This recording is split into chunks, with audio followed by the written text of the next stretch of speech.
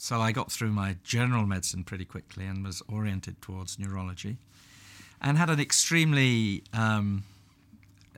wise, even though quite young, and highly energetic mentor at the time, who, when he knew I was getting ready to go on to the further phases of my career, said, "So are you still interested in research?" And I said, "Yes." And so, "What would you like to do?" I said, "Well, I'm interested in neuroscience, neurology." And he said, "Well, go along and see this chap Terry Jones in the MRC cyclotron unit." I said, "Okay, what does he do?" He said, "He's got some sort of machine that looks at the brain." "Fine," I said, "I'll go and have a look. And come back after lunch and tell me if you're going to do it or not." So again, it was one of those decisions made on the spot which completely changed my life, because I met Terry, who really didn't trust me at all.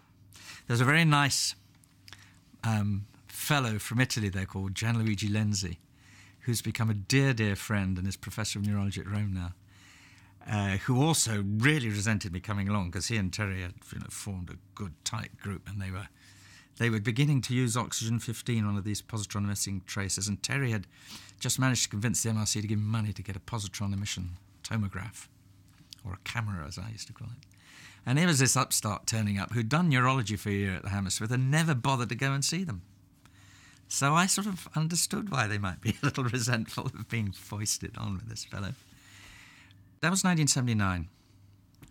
And so I got stuck in. And the first thing I had to do was I was delighted, because this was the first machine of its type. And it was only a year after the French had put a machine in, and only probably a couple of years after the Americans had started working, Phelps and Rakel over in St. Louis and then subsequently Los Angeles for Phelps. And I had to get stuck into the physiology of the brain. And it was absolutely fascinating. I mean, there was a story that started off with Seymour Ketty in The War, and then 48, a magnificent paper about blood flow and how you could measure it in the human brain.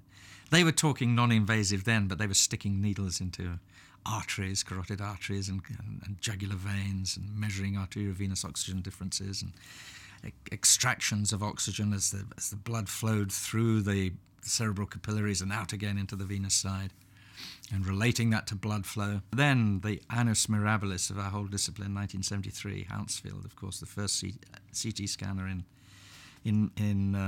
London. The first one was down in St. George's, and then the second one very quickly afterwards at Queen Square. And I began to use that as a young house officer, a young doctor, and was learning anatomy on the one hand from these blurred images of the human brain, and on the other hand, spending the night with Brian Kendall, who was the neuroradiologist at the time, stuffing needles into people's carotids and then pulling back a bit to get into the superior vena cava, injecting dyes in order to diagnose horrible tumours in their brain. I mean, all that disappeared almost overnight.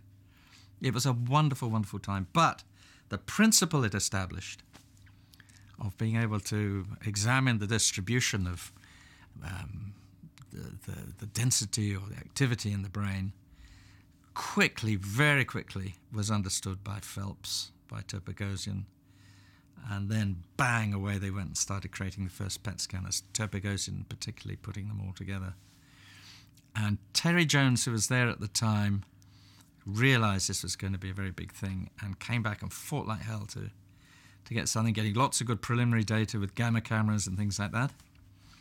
And bang, the machine arrived on the 1st of July 1979, and I arrived on the 1st of August 1979. So it was a concatenation of events which just put me in a place at a time.